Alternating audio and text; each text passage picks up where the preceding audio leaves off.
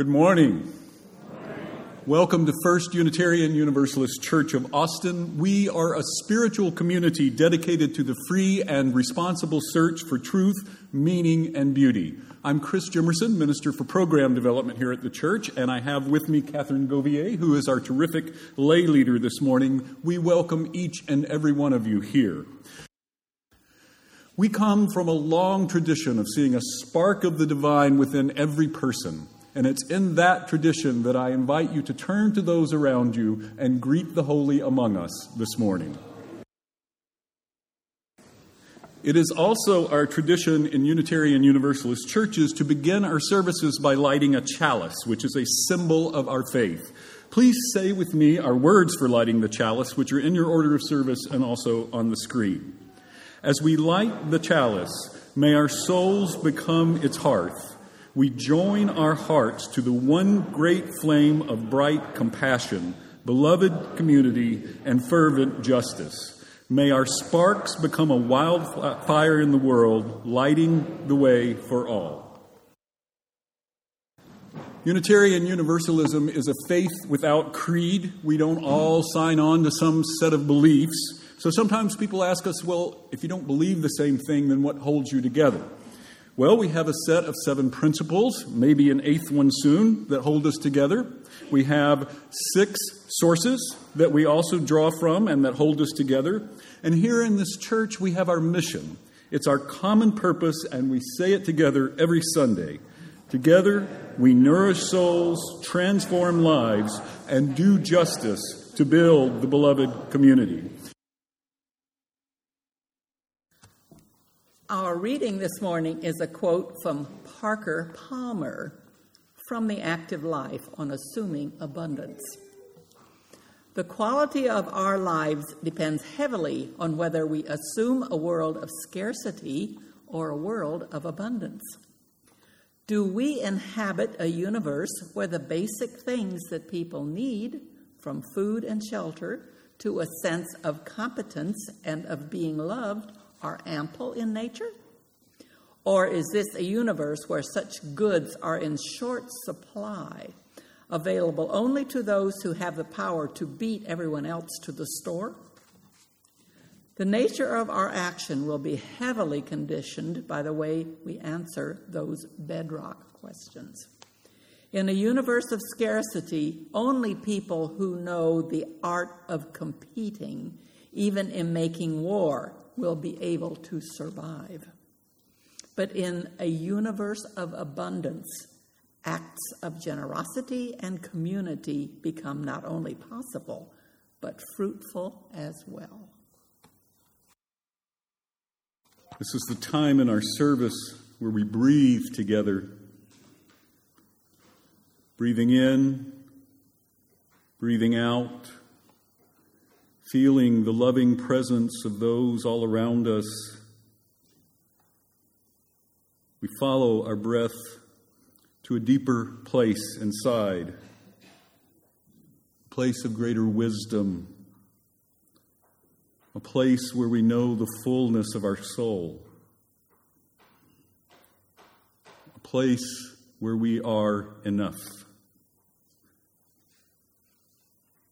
That spark of the divine within each of us. And breathing together, we enter into a time of sacred silence together, remembering that human sounds and the sounds of small children are a part of that sacred silence in this congregation. Breathing together, let us enter into that sacred silence together.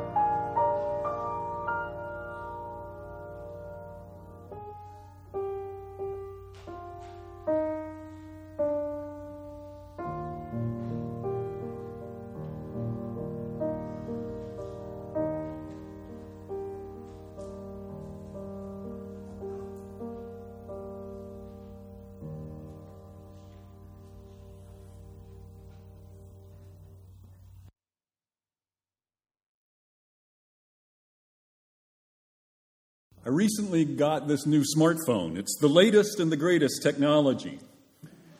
And within a few months, a newer model with even greater and later features will come out, a model that was already planned when I bought this one. We live in an economy that is designed to keep us at first thrilled with our new purchases and then quickly disillusioned with them and craving their replacement. We exist in a culture where we are told that what we have is never enough. We exist in a culture that by design creates a myth of scarcity.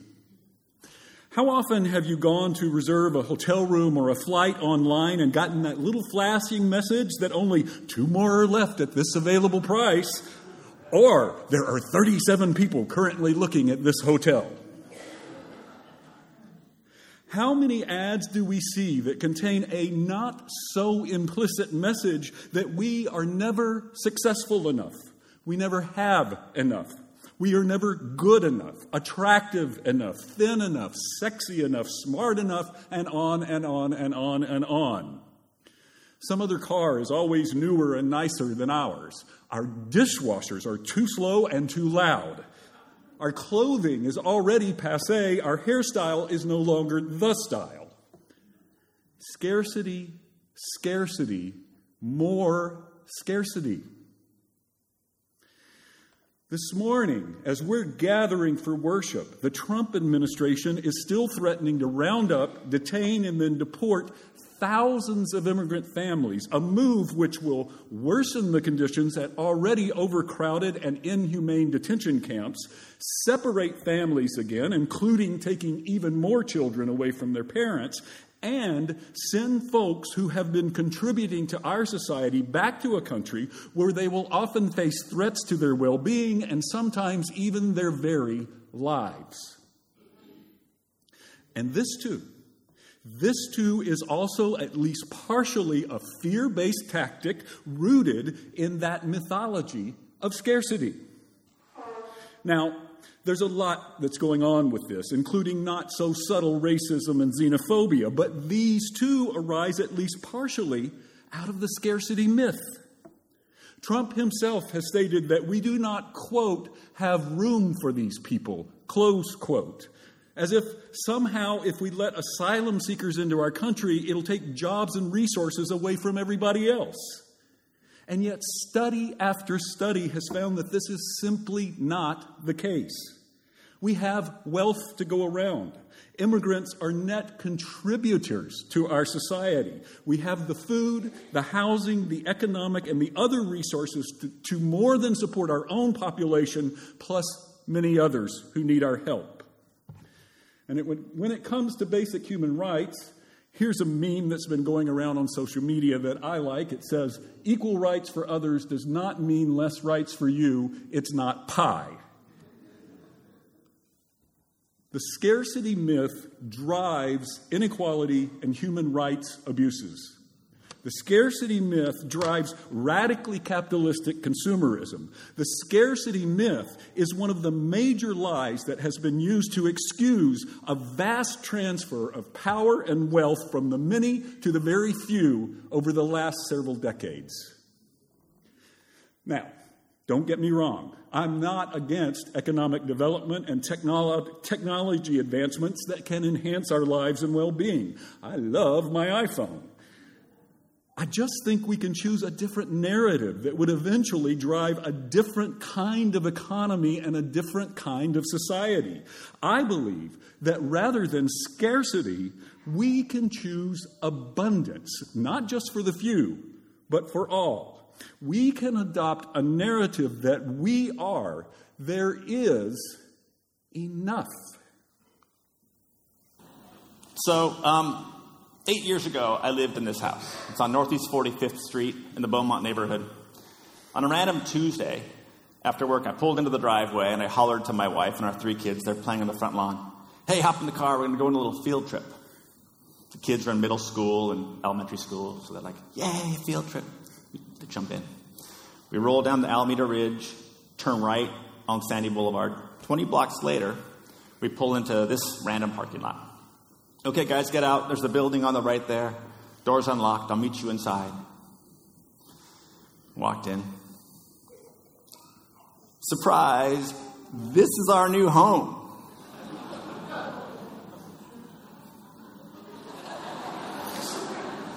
Let me explain. So we're in the middle of a recession. I've lost everything. I have to sell everything, including our house. This crappy building's all we have left. We have to live here. I'm so sorry. It's going to be an adventure.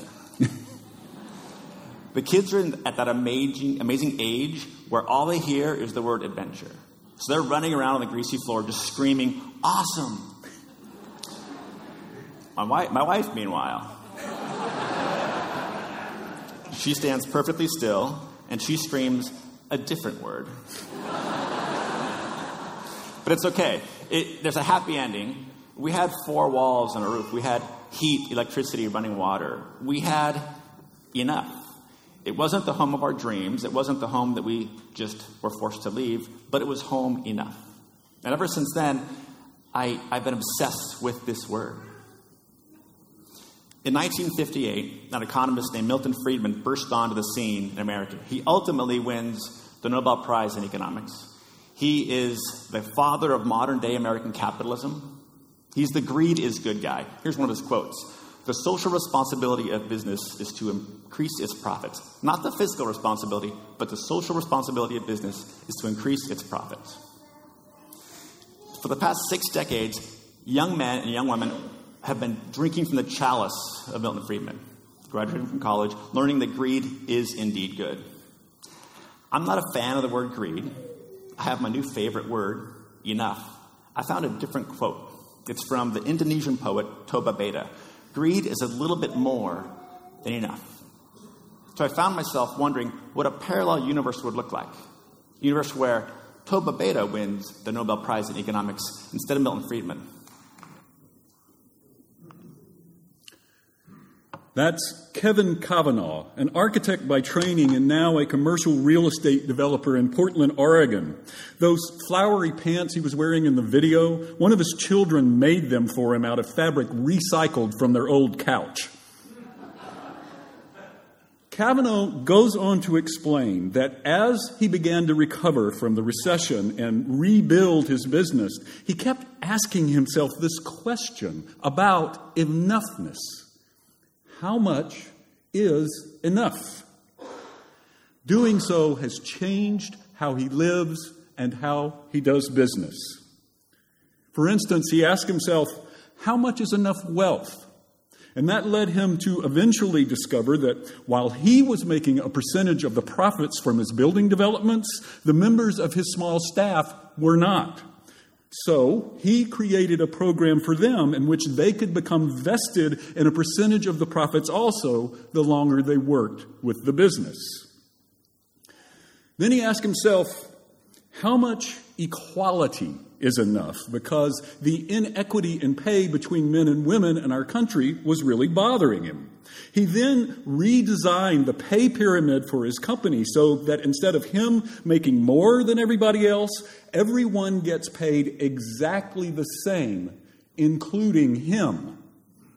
It turns out, he discovered, that companies that treat their employees better and equally have better long-term stock valuations.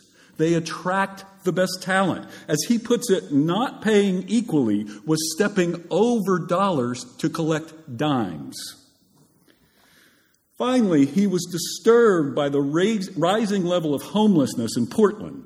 Rent in the area has grown 20 times faster than wages, so that even folks with a college degree who are working can find themselves living out of a tent in one of the city's parks. He asked himself and a group of his investors for one of his buildings, how much would be enough rent?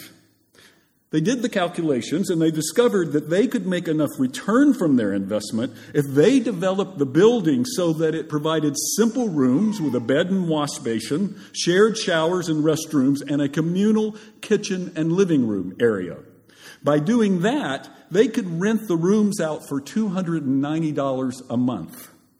So now a number of formerly homeless folks have simple but at least adequate shelter. It is enough. And this defining, or rather maybe redefining of enough, it turns out, is one of our strongest ways in which we can resist that cultural myth of scarcity. It is one of the ways we can find greater satisfaction in life. All over the country, people are engaging in this countercultural idea and redefining for themselves what enough means. People are embracing minimalism. You can learn more at theminimalist.com, but basically, minimalists are discovering a new sense of freedom by living with far less stuff. And one common way that people get started is by jettisoning at least one material possession each day for at least a month, by asking each day of several items in their home, does this have value to me?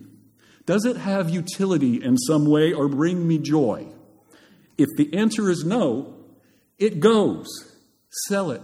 Donate it to charity where someone else might find value with it, or just get rid of it.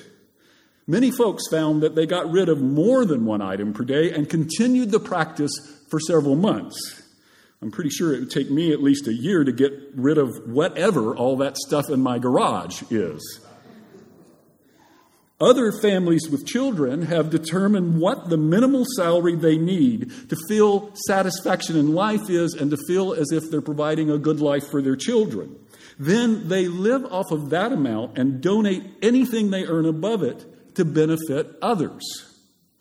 And we've all witnessed this movement toward moving into smaller or even tiny houses that people have been doing. What folks have discovered when they have done some of these things is that it freed them to pursue their desires and goals in life more easily. They found that they didn't need to make as much money, and they could take a job that left them time to travel, go back to school for their master's degree, pursue a passion such as music or an art, just for examples. Now, I'm not suggesting that everyone here has to become a minimalist or give all your money to charity, although if you do, please consider your church.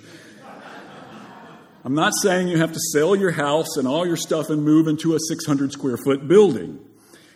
I just offer some of these trends as an example of how it is possible to redefine enough for ourselves. I'm suggesting that by periodically asking ourselves the question, what is enough for me, we may begin to find ways to experience a greater sense of abundance. Now, in addition to thinking about what enough means to you, here are a few other ways that we can develop a greater sense of abundance in our lives and that may have thereby given us more life satisfaction. First, invest more of your time and resources in your relationships with other people, and if you have them, your little furry creatures. Whether it is our spouses, partners, children, other family members, friends, our fellow churchgoers, the stranger we just met, or some folks somewhere in need that we may never meet, study after study have shown that belonging and connection, love and doing for others are vital to our sense of satisfaction in life. Second, also invest more of your time and resources on experiences rather than things. Traveling, attending plays and concerts, learning to play the guitar or speak a new language, taking the children to an amusement park or to go camping. Whatever the experiences may be, a wealth of studies have shown that we place much higher value on experiences than we do on things. Experiences bring us much greater happiness than possessing material items. Next, practice gratitude every day. Practicing gratitude has been shown to be one of the strongest ways to develop a sense of abundant life and is continually associated with greater life satisfaction. Here's a key, though. It has to be a practice, something you do. It is the active practice of gratitude that brings abundance. Here's a little something more about the science behind gratitude and some of those potential practices that you might look at. Research shows that adopting an attitude of gratitude, simply expressing appreciation and being more thankful, can measurably improve your overall well-being. For example, studies prove that gratitude can increase happiness, reduce depression, and strengthen resiliency. Grateful people often experience reduced blood pressure, less chronic pain, increased energy, even longer lives. People who purposefully express more gratitude report higher self-esteem than those who don't, and they're more likely to help others, a pro-social behaviour also linked to greater happiness. People who capture grateful thoughts before bed sleep better than those who don't. Why so many positive changes? Because gratitude actually rewires our brains, kickstarting the production of dopamine and serotonin. Like antidepressants, these feel-good neurotransmitters activate the bliss center of the brain, creating feelings of happiness and contentment. This appears to be self-perpetuating. Research suggests that with regular practice, you'll train your prefrontal cortex to better appreciate and retain positive experiences and thoughts, and to deflect the negative ones. Here are a few simple ways to deliberately cultivate that attitude of gratitude. Celebrate minor accomplishments. Think about what you have rather than dwelling on what you don't. Tell the people in your life something you appreciate about them. Tell yourself too. Volunteer, hold a door for a stranger, or simply smile more, and you'll probably feel better, as kindness and giving are connected to gratitude. Similar positive brain changes can occur from regular meditation and mindfulness. Keep a daily gratitude journal using an old-fashioned notebook or a high-tech app. The science is clear. Give gratitude a go. You'll be thankful you did. Finally, whether it is through attending worship like we are today, cultivating a spiritual practice such as meditating, gardening, working for justice in our world, making art or music, whatever it is for you, finding ways to connect with something larger than ourselves, to experience the holy, to know truth, meaning, and beauty, within that connection and experience of something larger than ourselves lies abundant living. So these are just some of the ways we can develop a sense of abundance in our lives. I'd like to close today by inviting you to engage with me in a spoken and sung meditative ritual on abundance. So please repeat after me. I am grateful for life. I am grateful for loving and being loved. I am grateful for the adventures of my life. I am a part of something larger than myself. I experience truth, meaning, and beauty.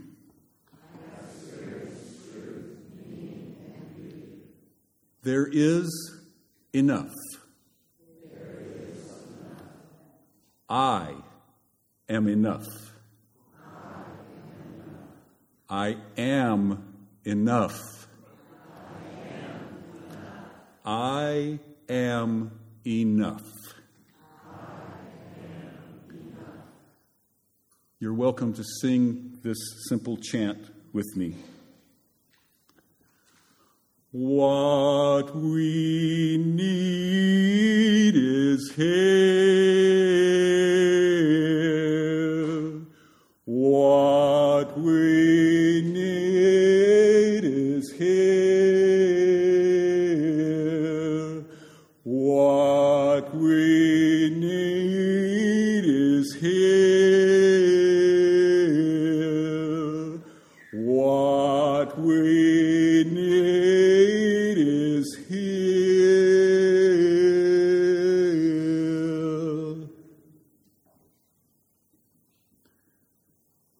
beloveds, you are enough. Abundance is already ours. Amen.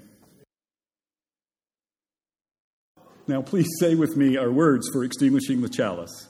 We extinguish this flame, but not the light of truth, the warmth of community, or the fire of commitment.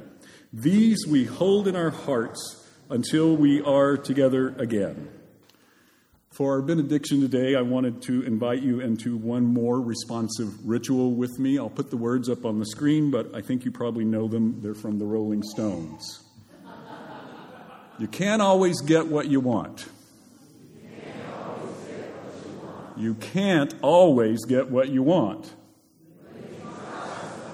Well, you just might find. Oh, yeah, baby.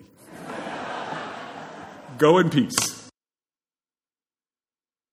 This is a production of the First Unitarian Universalist Church of Austin. For more information, go to our website at austinuu.org.